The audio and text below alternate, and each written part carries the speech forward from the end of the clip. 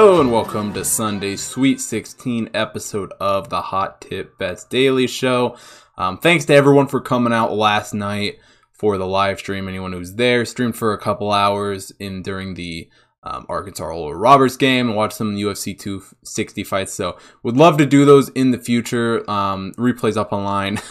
Unfortunately, I was quite an idiot in the first hour almost of the show and had my mic muted. So skip ahead a little bit there and you'll be able to listen to that if you want to. But let's take a little bit of a look at how the picks did yesterday.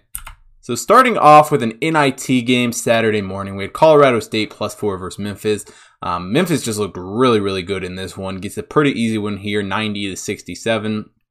Landers Noli puts up a career high 27 points for Memphis in this game. And he just had an absolute crazy game. Memphis just shot the ball extremely well in this one, hitting 51.3% of their shots from beyond the arc. Colorado State only 33.3%. So really just the difference maker there. Memphis just shot lights out in this one, controlled the pace of the game, scored a lot of points, and ended up winning the game. So get a loss there. The second game we had was a little disappointing. Oregon State taking on Loyola Chicago. Loyola Chicago -6 in this one. Loyola Chicago ends up losing this game outright. And I probably shouldn't have bet on Loyola Chicago in this game, for being quite honest. I think that was mainly me trying to ride off the high of, picking them over Illinois and all of that. But Oregon State looked very good in this game. Ethan Thomas puts up 20 points for Oregon State here in this one. And Oregon State shot much better than Loyola. 38.5 from beyond the arc. Loyola an abysmal 21.7 from the three. Just not a good game for this Loyola Chicago team. Not like I've seen them play all season in the Missouri Valley. Not like I saw them play against Illinois. So disappointing end of the season for this Loyola team. But I will always have that victory over Illinois. And oh boy, was that sweet. Now, the next game we had on the card here was one we watched on the live stream, Oral Roberts +11.5 versus Arkansas. And this 11.5 was never even close to being in question. I think the biggest lead Arkansas had in this entire game was 4 points. Arkansas does end up winning this 72-70, hitting a late game jumper with 2 seconds on the clock. Oral Roberts, though, marches right down the court. Well, I don't know what marches, but 3 seconds left on the clock there to end the game. Hits off a nice three that would have been a heck of a buzzer beater if that thing went in, but it rimmed out. And I think the real thing this Oral Roberts team struggled with in this game was rebounding the basketball. Offensively, they just were letting Arkansas get every board. Arkansas 46 rebounds in this one, Oral Roberts 35. And Arkansas was just getting second chance shot after second chance shot, just leaving no hope for Oral Roberts in that one. But easy cover for Oral Roberts, never in question with that 11.5. So that's quite nice there. And the final game we had for the card, we had Houston taking on Syracuse. That game's actually currently going on as I record this. It's 5 minutes into the first half here, and Houston's up 5-2. So way too early to tell on that one if Houston covers that 6 point. But just a quick reaction. The zone definitely, it looks like it's causing issues for Houston, much like it did for West Virginia here in the first 4 minutes or so. But that about wraps it up for yesterday's picks. Not a terrible day, not a great day. Just honestly pretty average. So let's get into some picks for today's card, though. We start off with Creighton taking on Gonzaga.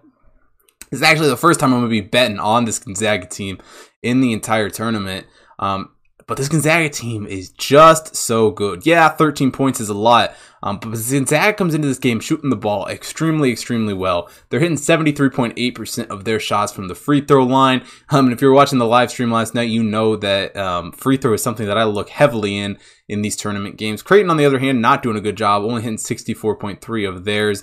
And Gonzaga is just a really good shooting team in general. 61st in adjusted field goal percentage, or effective field goal percentage, that is.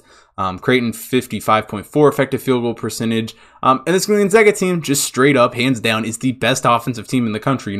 First in adjusted offensive efficiency, according to KenPom. Creighton, on the other hand, 23, which isn't horrible, but it's not number one in the country like Gonzaga. Gonzaga also very good on offense, 7th in defensive efficiency, while Creighton coming in at 32. So this Gonzaga team, just hands down, better team. Gonzaga does a really good job of rebounding the basketball, 30.7% off the offensive glass. Creighton, on the other hand, only pulling down 24.2%. So I do definitely love this Gonzaga team plus I do love Gonzaga here minus the 13.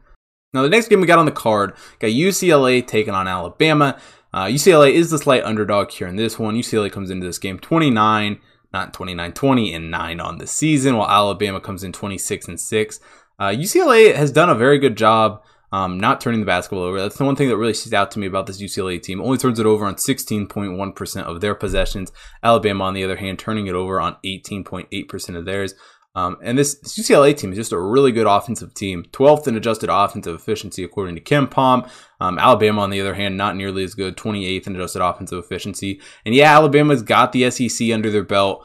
They've looked good in this tournament so far. But I think with given the points to UCLA team, I think these teams are just really evenly matched. Even though it is a 2 versus an 11 seed here, I think these two teams are very similar teams. You know, they shoot the ball very similarly. UCLA making 37.4% of their shots from beyond the arc. Alabama 35.5%. UCLA hitting 71.1% from the free throw line. Alabama 71.9%. And they both have a very close effective field goal percentage. You know, UCLA 52.2%. And Alabama 51.8%. So across the board, shooting wise, very similar teams. UCLA doing, and they do also do a good similar job rebounding the ball. 30.8% off the offensive glass for UCLA. Alabama 31.1% off the offensive glass. And I think this game is going to really just be a very close, very fought out battle. And in that circumstance, I want the team that's getting 6.5 points every time. So like UCLA plus the 6.5 there in that one.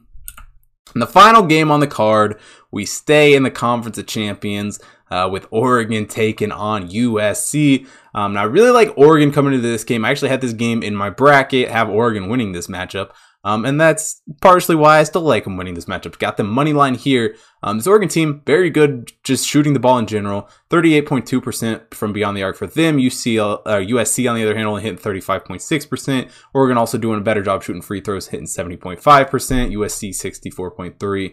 And they're just a better shooting team in general with an effective field goal percentage of 54.8%, while USC 52.7%. And the first time we saw these teams match up, these are just two different teams from the last time we saw them play in Pac-12 action. Oregon got off to a slow start there in that game. I mean, when you look at the second half in that game, there was a much better performance out of this Oregon team, even though it would result in a loss for them. And I just absolutely love this Oregon team. They're doing a great job not turning the basketball over, only turning it over on 16.7% of their possessions, while USC turning it over on 18.1% of theirs. Oregon also just doing a good job on offense, 10th in adjusted offensive efficiency, while USC 15th in adjusted offensive efficiency. So with Oregon being plus money here, I absolutely love this pick on the money line. So like Oregon, plus the 115 to win this game. And that about wraps it up for the picks for today's show.